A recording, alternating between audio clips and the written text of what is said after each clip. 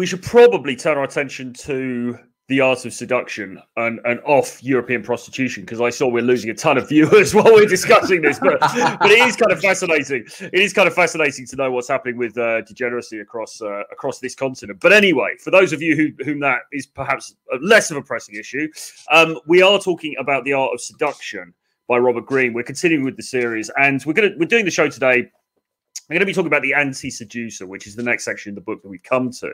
And as it says on the tin, this is about those characteristics that are anti-seductive. So these are the things that you shouldn't be doing, basically.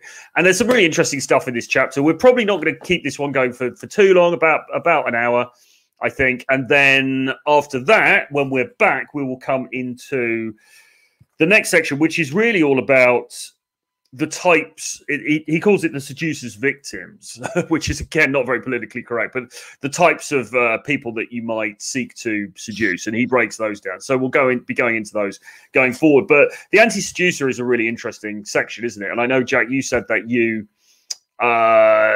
always liked this section. Yes, I've always liked this section a lot because it's a reminder of my less attractive character traits. One of them being... Yes, I do have them. I know. Amazing. Sure. I know. Amazing. I know. But like impatience. Like when it comes to getting what I want, it comes in handy.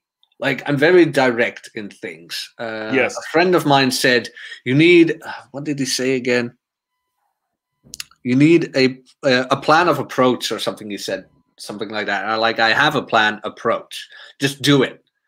Yes. Go on, do it. I want something, go and get it. Yes. No hesitation. But when it comes to seduction, which is a process, it's called pickup artistry for a reason. It's an art in and of itself. Let's say you're texting with a girl, whatever. Text game in and of itself, and I said this before, is actually nothing more than patience. You send a text and you just wait till you get one back. No double texting, whatever. No texting after that to see if she got your text. She got your text. She's just not that invested. And the more you push yourself towards that, the less invested she is going to get. So me being impatient with succeeding in things has to be turned down when it comes to game, so to say, because you're dealing with a person and you're dealing with the opposite sex, which is very turned down by a guy who is impatient, because what does that tell a woman? That you are dealing from a perspective of scarcity. He who is patient knows he's going to get it either way. Like either you are going to succumb to it or somebody else. I don't care.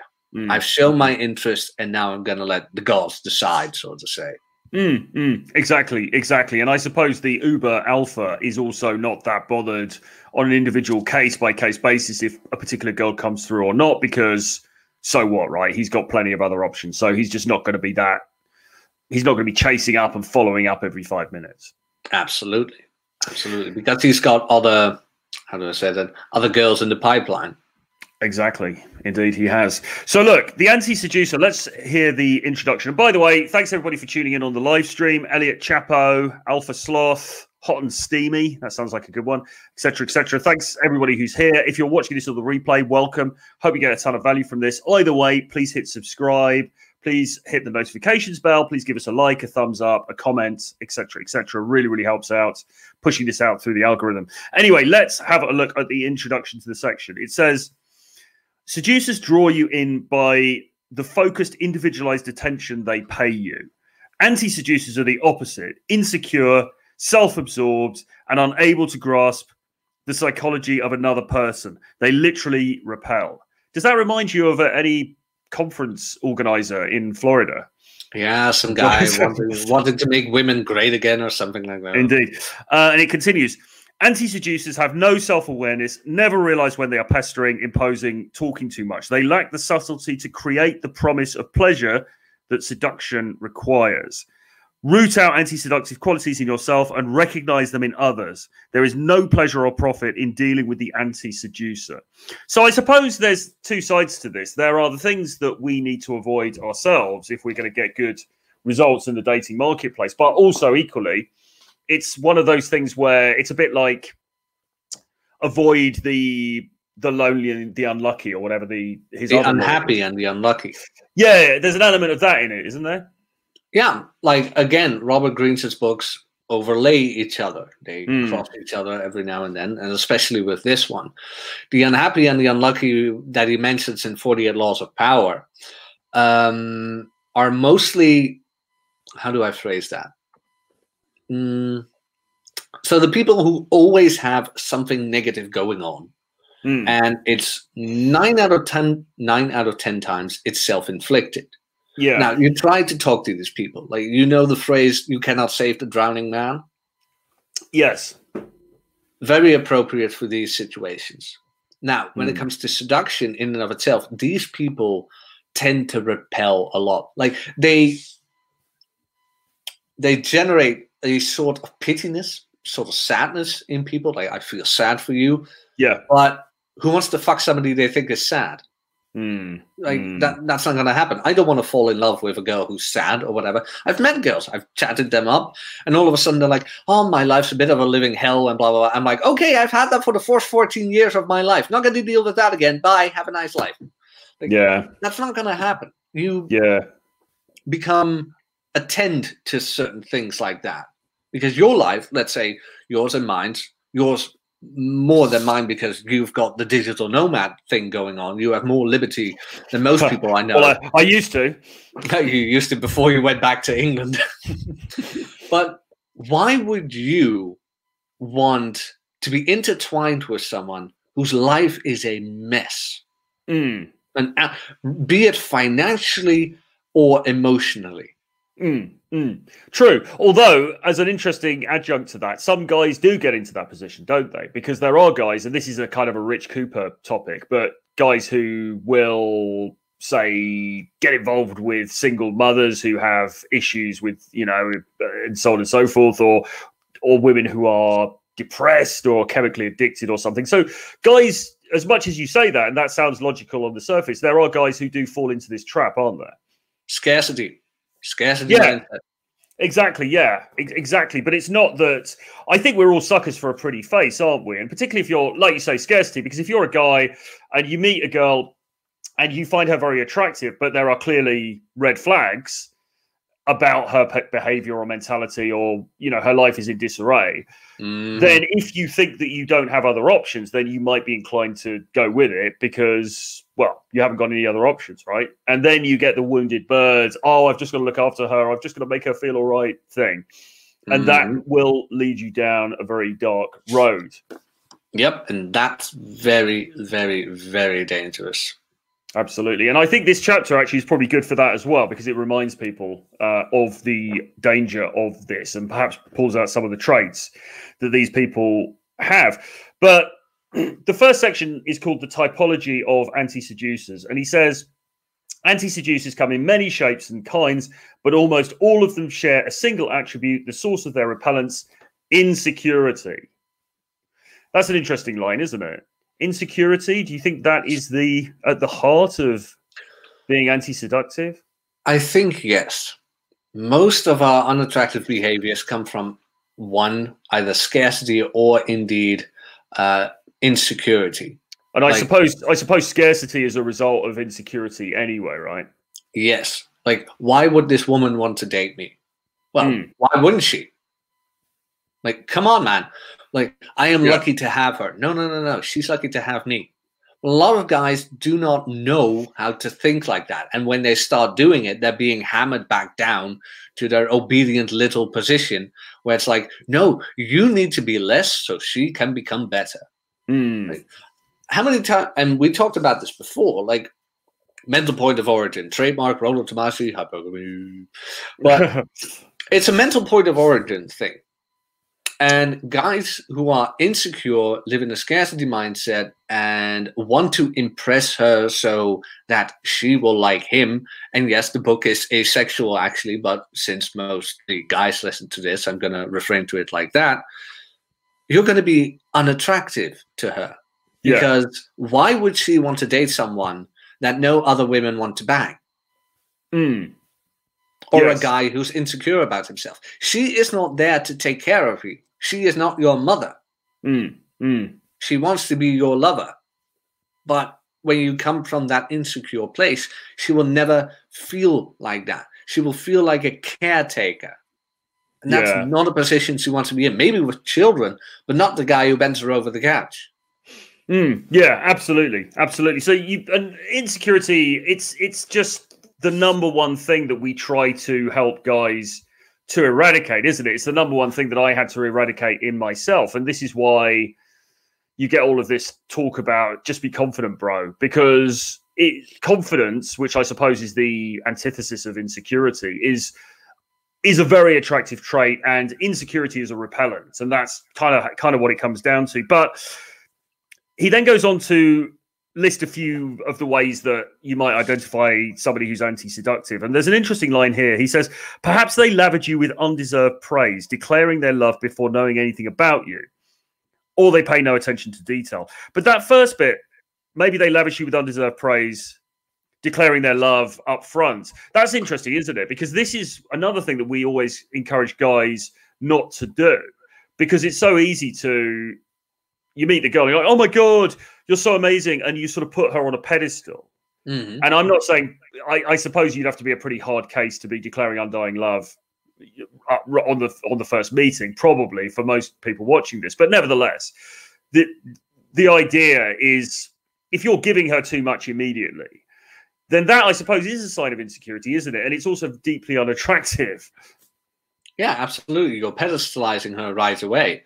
I've had girls tell me that they've had dates where the guy on the first date, like, wears his emotions on his sleeve and declares his love right away. Like, ends the date with an "I love you," where it's like, dude, I just met you. Like, guys really do this. And that's really, I suppose, coming from our perspective, and I'm not sitting here like we are, the gods of seduction, sitting back and laughing, chuckling over the follies of our fellow Mount Olympus. Yeah, look at those fools down there. But we kind of are, and it is incredible, really, that guys act like that. But this is why I suppose this kind of material is so important, because you need to check yourself, basically, as I think the kids say these days. Well, yeah, absolutely. And I mean, you have to look at how society raises boys these days to tend to lead with their emotions. Yeah. And when you look at marketing and things like that, I'm not diving too deep into it, but a lot of guys are being told that if you want to get a girl, you have to act like a girl. This is what's going to happen. Like, a girl likes emotions. I'm just going to be emotionally vulnerable. Yeah. And that can also seem intuitively to make sense as well, can't it? Because I went through a phase of that when I was younger, and that was a couple of years ago now. And it wasn't that the environment was so incredibly soy at the time when I was being brought up, but nevertheless, actually, it kind of already in the 90s, it had started with this sense of women like vulnerable men, women like guys who are in touch with their emotions, in touch with their feminine side. And it's the thing about that argument is that it does seem to make a sort of sense, doesn't it? Because you would think intuitively, well, she's like this, she has those attributes, and so therefore, if I reflect those back, she's going to like me. That's the thought process, isn't it? Yeah, that's the thought process. But the weird thing is, in reality, opposites attract. Yeah, absolutely. Although you're not wrong. I mean, I used to do that too when I was younger. I mean, I can tell you weird stories, man, about my insecurities. Oh my God! Well, is this the right forum to share? Some of them. I could tell some of them, but there was a long project of me dealing with some youth traumas and things like that. And I had a girl who was absolutely in love with me, and I couldn't fathom that. So I had that girl on top of me, and I still had the idiocracy of asking her, like, "Are you sure you like me?" It's like.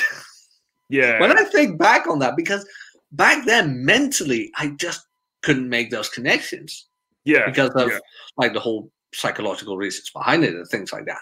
But it can happen that you are in such an insecure state that every positive feedback thing you get, you discard. It's like, oh no. Like, this is just like, she wants something of me, or he wants something of me, or like, I'm actually worthless and things like that, blah, blah, blah, blah, blah. And that's why content like this and books like that are so important to make you realize how repulsive you can actually be towards someone else when you do things like that. But when it comes to like that showing vulnerability, like you mentioned yourself, well, you have to say you have that archetype going on of the author.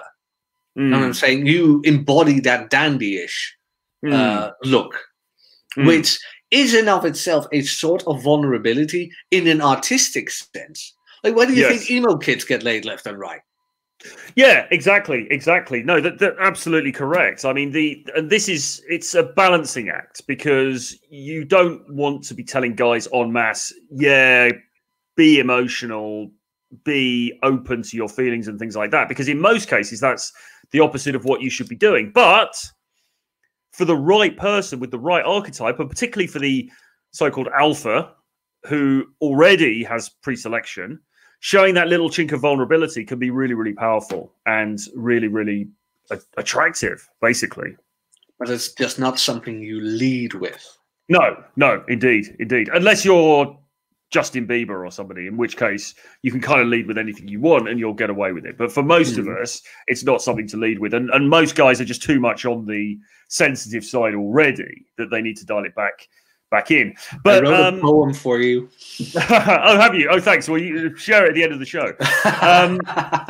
But then he goes through some different types of anti-seducers. Okay, so we may as well talk through these. So the first one is the brute. And this actually speaks to what you were talking about, which is impatience. Okay, I mean, the brute, I suppose, also, he kind of, perhaps it's a one in the eye for the uber macho alpha males in the red pill space, because the brute obviously would imply somebody like that, and he's saying it's anti-seductive. But what he seems to be talking about in particular is not having patience. It says brutes have no patience for such things. That is to say, the ritual of seduction. To be patient is to show that you are thinking of the other person, which never fails to impress. Impatience has the opposite effect, assuming that you're so interested in them that you have no reason to wait. Brutes offend you with your egotism. Okay, now look, this is one of these sections where I start to slightly disagree with him, or at least I think we need to be careful about how this is applied, because actually that is sort of contrary to a lot of what gets taught, isn't it? In the sense that we would say, well, no, actually, a guy who is sort of arrogant, who does have that egotism, who does have that sense that, you know, why should he have to wait? That kind of guy actually can be very successful. So what's your take on this bit? There's a charm to it. Like, how I always interpret the manosphere with be aggressive, so to say, is more be assertive. Yeah. But when I read Robert Greene's brute variant of the anti-seducer, I read it more as the guy who hasn't even gotten that down. Who just, like the stereotypical mode one, if you know what I mean. Yeah. Like walk up to a girl, want to bang, no, oh, you're a cunt. Sorry, you're a lesbian. Like, no, that's not gonna work. And for guys who've actually read Mode 1, it's not like that. Yeah. Like Adam Roger Curry wrote a great book on that. But Mode 1 is not walking up to a girl and asking, hey, want to bang? But when I read The Brute again, like let's say with online dating, you have a match and the first thing you do is, what's your number? Blah, blah, blah, blah. 9 times out of 10, 99% out of 10, it's not going to work. Yeah. Unless the girl texts you like, hey, what are you doing tonight? Then it works. But as a guy, when you tend to try to pull that, that's going to be a failure. You need to be able to be assertive, yet not be aggressive when it comes to that. It's called game for a reason. Be smooth about it. And that takes patience. Like, you and I talked about this before. The girls who you have an interaction with online and you've let's say, 10 messages back and forth. There's flirting going on. Then you ask for the number, and then all of a sudden she's like, oh, but I don't give up my number that fast. Now, at that point, I say, you're not a brute for saying, okay, I'm wasting my time. But when you already start doing that after the first message without her giving you any inclination of being attractive other than swipe, then I'd say, yeah, you're being pretty impatient. Yeah. So again, there's a nuance to this. Be assertive and be respectable of your own time. You've put your best foot forward. You have been assertive. You have made your will known. Now you're going for it. And she rejects you with a, I don't give her my number that fast. Move on. Yes, absolutely. And I think this thing about impatience is really important here, because whether it's driven by genuinely, and actually he talks here about inferiority. He does talk here about inferiority, because whether it's driven by genuine cockiness and you're sitting there thinking, well, why the hell hasn't she come back to me yet? Me of all people, how can she leave me on red or whatever? Or if it comes from actual neediness, you're like, oh my God, why has she left me on red? And so you text her back. Either way, it's bad. And as he says here, it does, probably to her, it looks like insecurity, even if you are just massively cocky and you're just like, hey, you know, and so that's why you're pushing it, or that's why you're following up too quickly. It can still look to her like insecurity, and that obviously is a desire killer. And then you bring up a good point. Would the guy who thinks he is the shit text the girl back who doesn't text him? I don't think he would, because he thinks he's the shit, so he knows he could get somebody else. If she doesn't fall into his frame, her loss. Yes.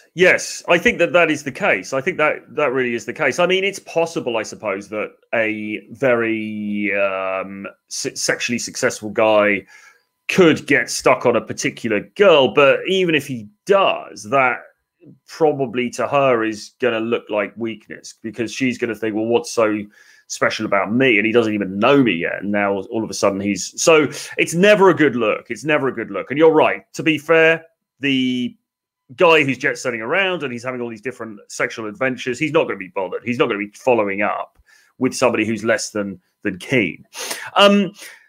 And on that note, the next one is called The Suffocator. And this isn't about a sex game, disappointingly, but it is about suffocating people with your attention. He says, suffocators fall in love with you before you are even half aware of their existence. The trait is deceptive. You might think they have found you overwhelming, but the fact is they suffer from an inner void, a deep well of need that cannot be filled. So again, it speaks to insecurity, doesn't it? Because this is the classic chody thing.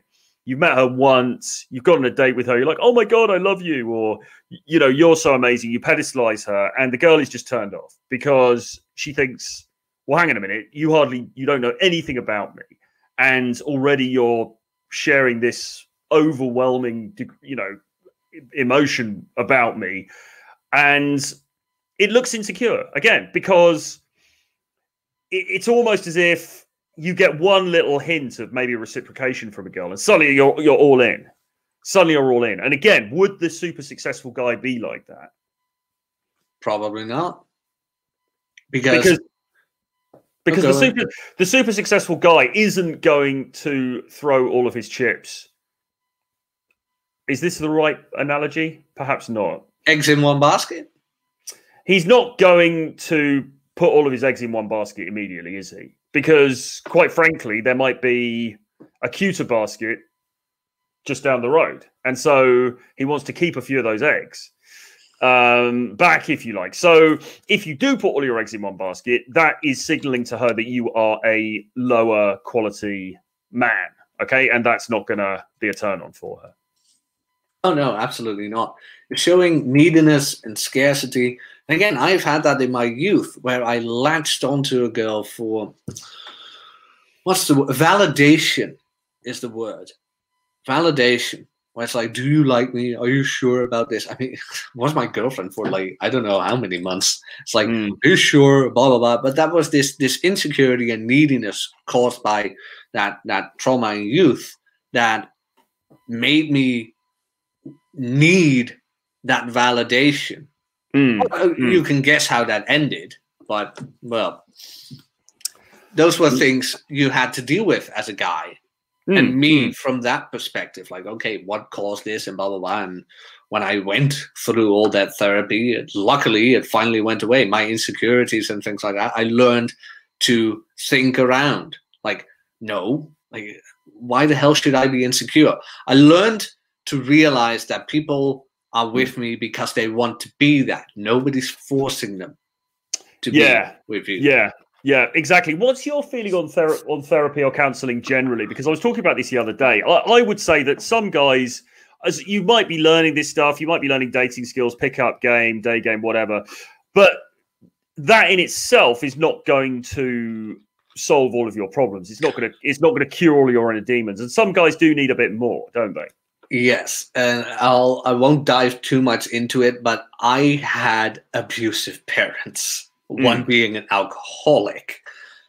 I needed therapy for that.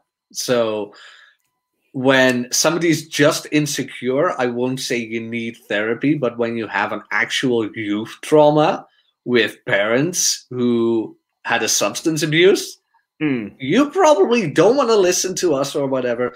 Seek professional help. I would advocate for a guy if you're a man, but other than that, seek help. Because you might have some traumas you haven't dealt with yet. Yes. So it all depends on the individual situation. Yes, I would agree with that, though. I would second that. I think that if you're coming to this space and you are damaged and you are trying to get your dating life in gear, by all means, watch the material by Renegade Dating Blueprint, link below. I'm only joking, but by all means, consume the content and start going out and doing some approaches. But what you may find is that you also need to look at some of the underlying issues that you've got. I certainly did myself. I've told this story many times. I had similarly with my childhood. There were issues in my childhood. And I never really confronted that stuff. And then I was going out, even in my 30s, I was going out and going to bars and clubs and meeting different girls and socializing with people and so on. And it was all fine. It wasn't that I wasn't getting successes or anything, but it was just that there was a sense of heaviness. There was a sense of unhappiness underneath. And I needed to do something more than just the dating stuff in order to to counter that, because dating in itself is not going to make you happy. In fact, if anything, it's going to add to your problems. You need to make sure the foundation is sorted first. Anyway, I don't know unless you got anything to add to that, but no, I've got nothing to add to that. Like I know of the argument like therapy is nonsense. Look, some people rely too much on therapy. I will be honest about that. My girlfriend at the time tried to use therapy against me, which was a horrible gaslighting. But again, when you have a severe mental trauma or whatever, psychological trauma, do not disregard therapy. Yeah, absolutely. Okay, so moving on. The next one that he mentions is the moralizer. And he says, seduction is a game and should be undertaken with a light heart.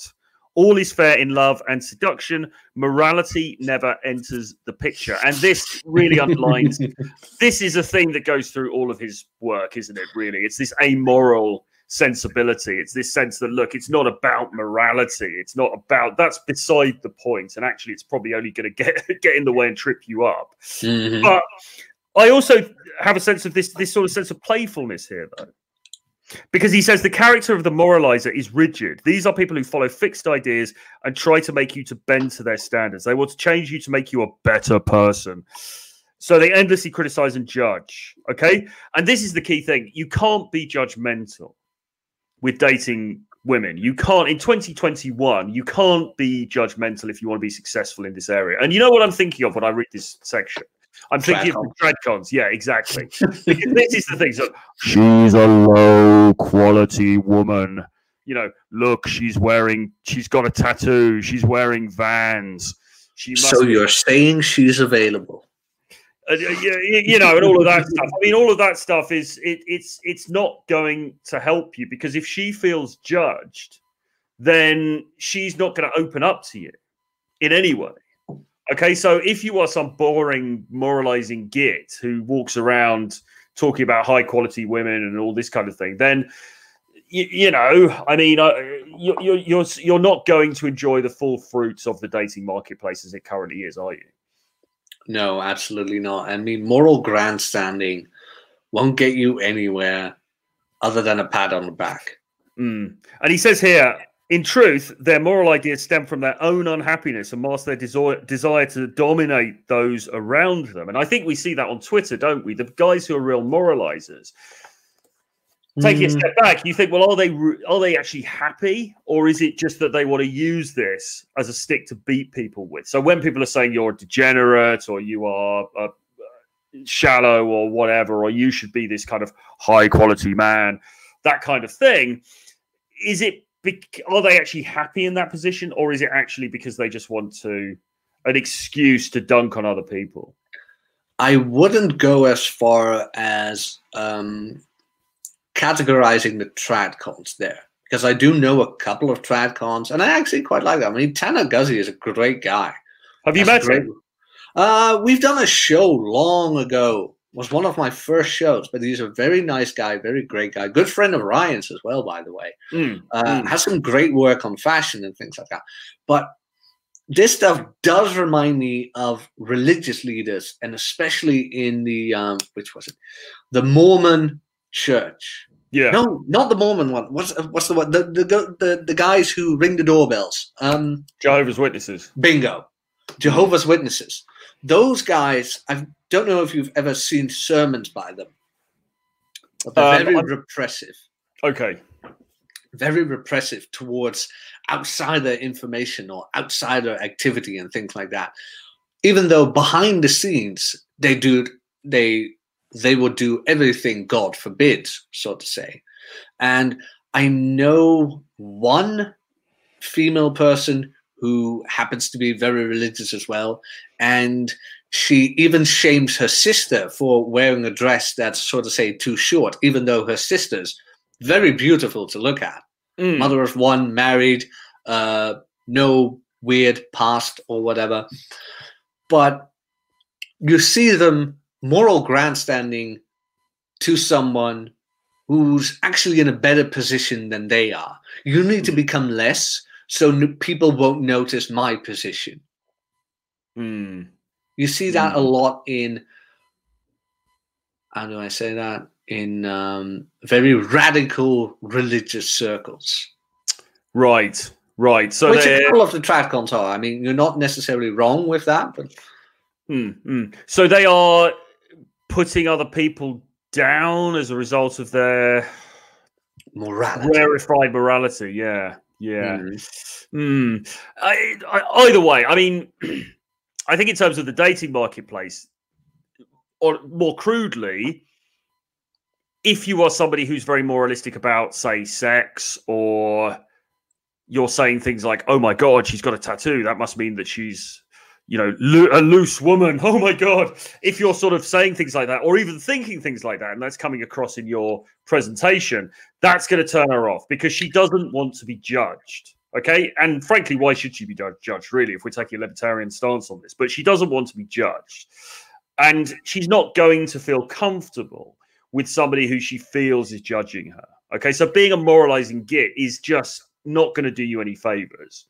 And frankly, if that is your position and you don't want to shift from that, then you probably want to give up the idea of, say, dating and get dating skills. Maybe you just want to look for that high quality woman and, get married or something, because you're not going to get the kind of results that you could be getting in the dating marketplace if you've got that mindset.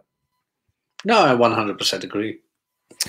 So the next one is the tightwad, and this is about not spending money. He says, cheapness signals more than a problem with money. It is a sign of something constricted in a person's character, something that keeps them from letting go or taking a risk. It is the most anti-seductive trait of all. You cannot allow yourself to give into it.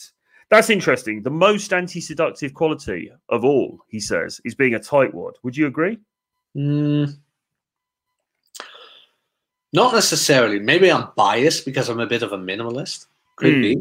But you can be a tightwad without money being involved, if you know what I mean. You could be a tightwad in activity and things like that as well. Like, babe, you want to go and do that? No, I don't feel like it. No, I don't want to. Oh, it takes effort. No, I don't like this. I don't like that. No. Could be with money where you keep hammering on the expenses. Like, everything is too expensive. No, that is too expensive. That is too expensive. But having fun doesn't have to be expensive. It can be cheap as well. But even if the cheapest option is too expensive for you as well, then you really have a problem going on, and then you'd be a bit of a tightwad. Yeah. This reminds me of the endless conversations that people would have in the early days of game about should I buy her a drink or not? Because in the game, or maybe in the Mystery Method book, it was recommended that if you're at a bar, you don't buy the girl a drink, because that's the default thing that every chody guy does. You know, oh, hi, can I buy you a drink? You don't do that. And actually, there was a playful game that you could play where you would tell her to buy you a drink. And I use that a lot. You could walk up to the girls and say, hey guys, you look like you're having fun. So who's going to, so you're going to buy me a drink? And it's kind of cocky funny, and it kind of flips the switch, and it can work very well. It works best when you've had IOIs, I've noticed. Yes. I mean, if you just walk up to a girl who hasn't looked at you and frankly isn't attracted to you, and you ask her to buy you a drink or tell her to buy you a drink, then you're probably going to get pretty short shrift. But that sort of flipping of the script, that sort of, oh, are you going to take me out for dinner then? Are you going to buy me drinks? Are you going to do this for me?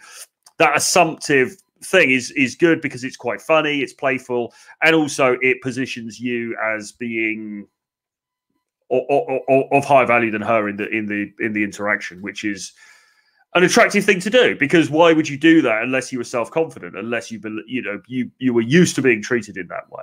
So even if you're kind of doing it as a joke, it kind of comes across as a joke, but also to be cocky enough to do that would suggest that you've had prior good experiences. Okay, so it's all really, really good stuff. However, then you would get into these ridiculous debates on message boards and things, and in comment sections on blogs, where it'd be like, oh, so if I go on the date, should I pay or should I just go, and all of this kind of stuff. And it's all bollocks. It's all BS. Because, yeah, of course, if you got a first date with her, buy the bloody drinks. Jesus. I mean, certainly don't, whatever you do, don't try and go halves with her or anything like that. It's a disaster. Buy the bloody drinks. I'm not saying, it's not about lavishing her. It's not about sort of like, oh my God, I'm going to buy you the finest champagne or something like that. But go for a couple of drinks, pay for them. Just be a normal person, right? I don't get why it's so hard for guys. Like, you don't need to take her out to a 3-course dinner. Take her out for coffee. Should I buy the coffee? The coffee is only $2. Shut the hell up. Shut the hell up, buy the coffee, and go. Go have fun. Exactly. You've got to be a normal human being, We're talking to the manosphere, Troy. Exactly, yeah. But you've got to try and act like a normal human being, and that means buy the drinks. You're not being overly chivalric or chivalrous or anything like that. You're not making yourself look like a simp. You're just being a normal kind of human being. And probably you asked her as well. If you asked her out and then you're like, oh, are you going to pay for the drinks then? And if you're so worried about that, I have a hack for this. Because in the Netherlands, our grocery stores give out free coffee. So if you want to be smart about this, you, before the date, go to the grocery store, get 2 coffees, and you meet her at the designated spot with the coffee. There. Problem solved. Absolutely. I mean, yeah, you can do that. You can do that for sure. But to be honest, really, your dates shouldn't be that expensive anyway. No. Your dates shouldn't be so expensive that money is an issue. And if money really is an issue, then as I'm sure many of our self-development compatriots would say, you've got bigger problems than dating. If buying a couple of drinks on a date is that big of a deal to you, then you probably need to be looking at your money with some degree of attention as well. But yeah, this was an old gamey thing, and perhaps it's receded into the distant past now. But this whole thing of like, oh, I'm going to be really alpha and refuse to pay and stuff like that. I mean, you just look like an idiot. It's not going to do you any favors, so don't do that. Whether I know what he means about somebody who's a tightwad, it sort of seems it is unattractive because it seems there's a certain stiffness in them that is more than just about money. It's about this lack of joie de vivre in a way. So I get what he means. Yeah, same here. Rigidness. Yes, exactly. No sense for adventure or fun. Exactly. And there's only one place that you want to be rigid, guys, and it's not. Well, I mean, under the table maybe, but you don't want to be rigid in terms of your money and those kinds of things. You want to be somebody fun to hang out with. That's the thing. And this is actually what Tristan Tate will say about money. It's not the money itself, in most cases, that is turning the dial as far as the girls are concerned. I mean, yeah, you get gold diggers and stuff, but in general, it's not the money. It's, are you able to provide fun experiences? Are you able to bring her into your world, and it's cool and it's fun and it's effortless? Mm-hmm. So that is the that's the key thing. Anyway, let's go on to the next one. The bumbler. So bumblers are self-conscious, and their self-consciousness heightens your own. Again, self-consciousness, I suppose, hand in hand with insecurity a bit. He says, a bit later on, he says, bumblers rarely reach the final stages of seduction, but if they get that far, they bungle that too. In seduction, the key weapon is boldness, refusing the target time to stop and think. Bumblers have no sense of timing, so they mess it up. They're awkward. They get it wrong. And it says here, in fact, they're thinking of themselves, worrying how they look or about the consequences from their attempt to seduce you. So again, self-consciousness, insecurity, it's about being bold, isn't it? It's about seizing the moment, not overthinking it, not tripping yourself up. Agree. It's with infields, when you did this too, when you have, let's say, day gamers who bring up or who have a student with them. Then the beginning is a bit rigid, if you know what I mean. Yes. It's kind of like, hey, I saw you, but you're something cheeky over you. No. And then they look at their hands and they're noticing, like, oh shit, I have sweaty hands. Does he see I have sweaty hands? Oh, this is so unattractive. And they put their hand like this, things like that. Instead of going with it. It's okay. So what? You have sweaty hands. Like, you're not holding her hand anyway. Who cares? Focus on her. Yeah. I mean, this one really. If you feel like you are a bumbler, and you're bumbling, and many guys do, and it is about nervousness. It is about insecurity. It's also about lack of experience. To be frank, and the more experiences that you've got, the better.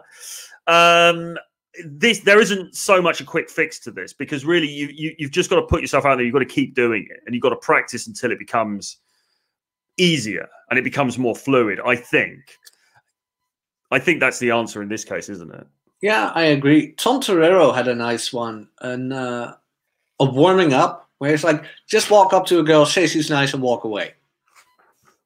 Yeah, absolutely. Yes, and I get clients to do that when I'm out and about, if I'm teaching, which is not happening so much at the moment because of the current circumstances. But yeah, absolutely. There's a couple of things you can do for warm-ups. One is just to walk up and ask where McDonald's is or where the Starbucks is and things like that. So at least you're opening your mouth and you're talking to people and you realize the sky doesn't fall in. But a step up from that is to go up and say, hey, you look really nice. Or I just wanted to say you look very pretty today, or I love your outfit, or something like that. And then just walk off. So there's no pressure. You don't have to do anything else. But it gets you used to engaging in a complimentary stroke flirtatious way without having to worry about what the outcome is going to be. So yeah, that's a really good thing to do. Yes. And Umit says, can I buy her a cup of nicely brewed Turkish tea and baklava? I tell you what, if you want to buy us baklava, please do, because I'm a massive fan actually of Turkish tea and baklava. Baklava is great. Have you had it? Yeah. Amazing. Amazing. Very naughty. Not good for the old Beachbody ready. But, I know. But it's good stuff. The trick is get the Beachbody first and then go for the baklava. Oh, okay. All right. Well, I'm ready for the baklava then. So let's go. So let's go. Okay. And then we'll wind this up relatively quickly. We're coming up on the hour, but there's a couple more to go. The windbag. And it says here, the most effective seductions are driven by looks. Oh, my God. We're going black pill. No, he says the most effective seductions are driven by looks, indirect actions, physical lures. Words have a place, but too much talk will generally break the spell, heightening surface differences and weighing things down. People who talk a lot talk about themselves. They've never acquired that inner voice that wonders, am I boring you? To be a windbag is to have a deep-rooted selfishness. Okay, well, I agree with this and I don't agree with this. I think on the one hand, yes, you can talk too much about yourself, and that is a real turn-off, okay? And this is where the charmer thing comes into play, you know? Yes. Talking about her, listening to her, drawing her out, okay? On the other hand, verbal bamboozling, that is to say eloquence, dexterity with language, those things are actually very, very attractive. So I think it's not so much the talking itself, it's more what are you talking about? Does that make sense? Absolutely. It's like the perfect lover archetype. You get somebody invested by what they are telling you instead of what you are telling them about you. And of course, we tell in the manosphere, like, be a little bit narcissistic, things like that, which mostly is your own self-thought about yourself. Yes. Again, it's called game and charm. How do you charm a person? How do you seduce a person? You ask them about themselves. But with women, when they see they can't get to you because you are not an insecure doormat, so to say, that's where that slight touch of narcissism comes in. Not in the verbalization. Yeah, exactly. This section reminds me also a little bit of that 60 years of challenge thing. I don't know if you were on when I was talking about this or you've heard about this, but this is where one of the books by this pickup artist, 60 Years of Challenge, I think they're just available on the internet. You can get them for free, I believe. Have a look. But one of them, he talks about proximity and how guys need to do less. And actually, you don't need to talk too much. You don't need to be saying lots of fancy stuff. Just being near her and your masculine energy or whatever, she will naturally find that attractive. And that is true. But at the same time, you can go too far down that route and you could not say anything at all and you can lose attraction that way. So you've got to be a bit balanced about these things. It's all these things are very nuanced, aren't they? Yes. It's not black and white, so to say.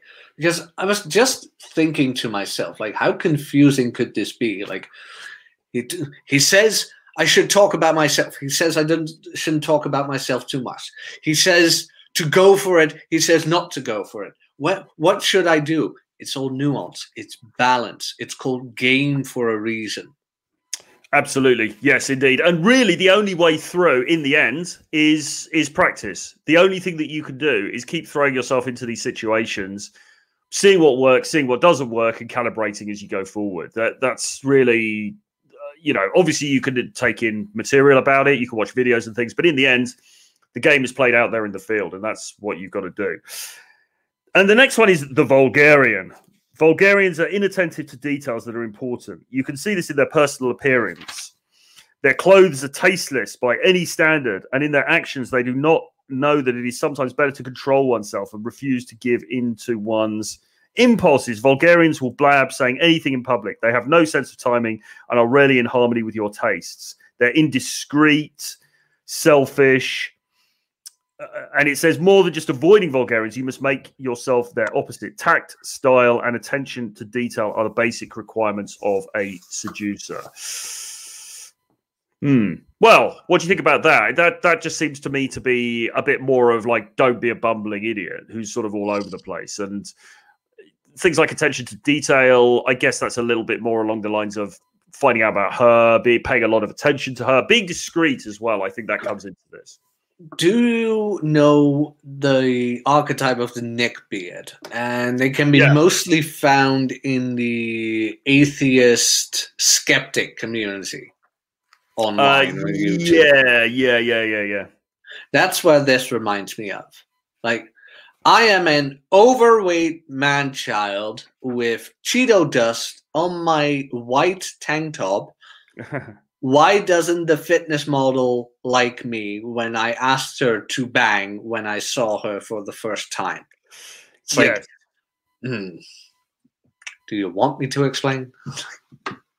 Yes, exactly. And I think our European sensibility, which we are bringing to the viewers here, I think we're quite good at this on this side of the world. We are, and I'm not saying Americans aren't or anything like that, or any other nationality isn't, but I think in the European tradition, there is a little bit more of this gameplay. There's a little bit more of this sort of subtlety, I suppose, that's being brought into play. And I think if you could just harness a little bit of that stands you in really good stead.